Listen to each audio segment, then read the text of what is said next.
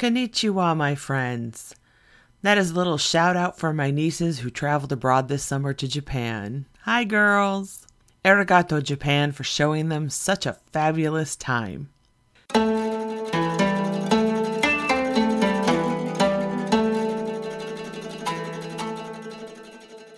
What did you get up to this summer? Sounds interesting. Tell me more about it. Heck, share some photos over at my Facebook page. I've had a lot happen to catch you up on. I like to start things in the wrong order. I think it's the writer in me. First, the second half of Season 2 of Jackie Just Chatters is about to kick off. I have some fabulous episodes planned for you. We start this week with my story share with the theme of moving.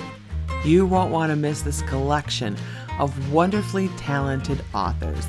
Then a bonus story about a spy program in the 1960s that I had to Google about it. Other highlights include my interview with Chris Owens, a man who tragically lost his older brother when Chris was only 13. As Chris began navigating life as a gay teen in a small southern rural town years later, he discovered that his brother was not only gay as well, but had died from AIDS. Chris shares his decades-long quest to discover what happened to his brother after he left home until his untimely death. I will also be chatting with my pal Sonia about her time being part of a burlesque troupe. That one's gonna be a hoot, folks. Halloween will bring another story share of spooky tales to help get you in the mood for the season. In fact, if you want to submit your own work for the episode, you still got time. Head over to my Facebook page or Instagram. A link will be in my episode notes, and you can get the details. Or if you know a writer, please share the information with them. Also, by the end of this month, my website is going to launch. I can't wait. Okay, that is just some of the goodies I've got planned for you. I mentioned I had news to catch you up on. Well, friend, do you remember back in June, I was nominated for Best Podcast in a competition put on by our local NBC affiliate, WDIV. You could have blown me over with a feather when the results were announced. I won. Little Jackie Just Chatters won Best Podcast. I am still grateful to the support of friends, family, and fans. It has just been overwhelming, and I have been feeling the love all summer from everyone. Thank you so much. My good news doesn't end there. My pal and fellow writer Sharon Walker had a story featured on my wedding-themed episode, and that seed of a story grew into a full-blown plant. To quote from her latest book, The Woman Who Married a Fish, quote, I have been lucky enough to have my true wedding story read out on the award-winning podcast Jackie Just Chatters by the author Jackie Lentz.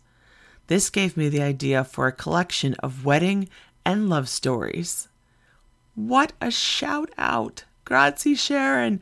That is amazing. Thank you. And congratulations on your third book. That is quite the feat. If you are a fan of fast fiction, which it's short stories, but more on the smaller side, it's the best way I can explain them, which is very much like the stories I have on my show, by the way. You can check out her book on Amazon. You can check that one out or her first two.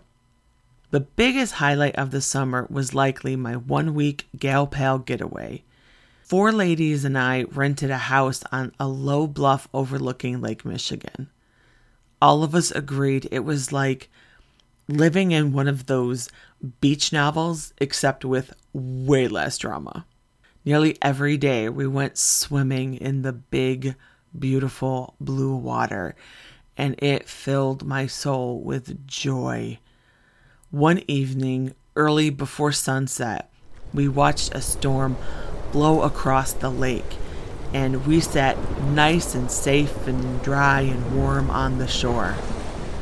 The sky turned dark and bolts of lightning flashed, illuminating the whole world.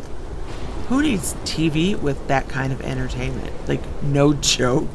We sat for an hour and watched the storm roll in and then roll out. It was fantastic. The TVs in the place never were turned on once. Actually, that wasn't my only technology severing, other than an occasional call and text exchange with my husband. I did not engage in any communication. Forget other texts, no messenger, 100% nada Facebook or Instagram. I'll admit, it was a little awkward the first day or so. I kept feeling like I needed to go to my phone and comment on things, but I was like, nope, I'm not checking any of them. I didn't look. I didn't turn them on. It was just no go. And after those first couple of days, I felt incredibly free. I mean, it was like 20 pounds had just fallen off my shoulders. It was amazing. When the week was over, was I excited to get back into the old routine and check all my accounts? Was I like, oh my God, I can't wait to get on Facebook? Nope. In fact, the idea of going back to the hours of engaging with all the social media content out there, it was depressing me. With all that free time that I had acquired at the beach house, I swam, read several books, laughed with my friends. I got to spend time with them. I felt the most relaxed I had in months. It was a real eye-opener, reminding me that I still struggle with balance and listening to all parts of myself.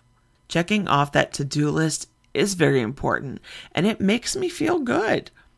But how many of those items include self-care, like walking or swimming? How often do I schedule time to read or write letters? Activities that bring me joy, that are just for my well-being. That's my goal this fall. Get the work done, check off that to-do stuff, but make time for slowness. I need to let my brain rest. It doesn't want to go as fast as it used to. And I want to let the smiles on my face just bloom naturally and freely. I wish you success as you struggle with that same balancing beam act. It's tough. Fun fact for you. When my website goes live, the main photo you'll see on the landing page with me there and I'm wearing this big smile, that was taken from my girls' trip. And you're going to see the view I saw for the whole week. You're going to know why I'm smiling and why I want to go back. Check out my Facebook or Instagram as I will be sharing some photos of me trying to find my balancing act, trying to do those fun things, and I'll be sharing those, as well as information about the upcoming writers in my story share episode. Now, I may not miss being on social media as much, but I have missed you. Thanks for coming along, and until next time, I wish you well.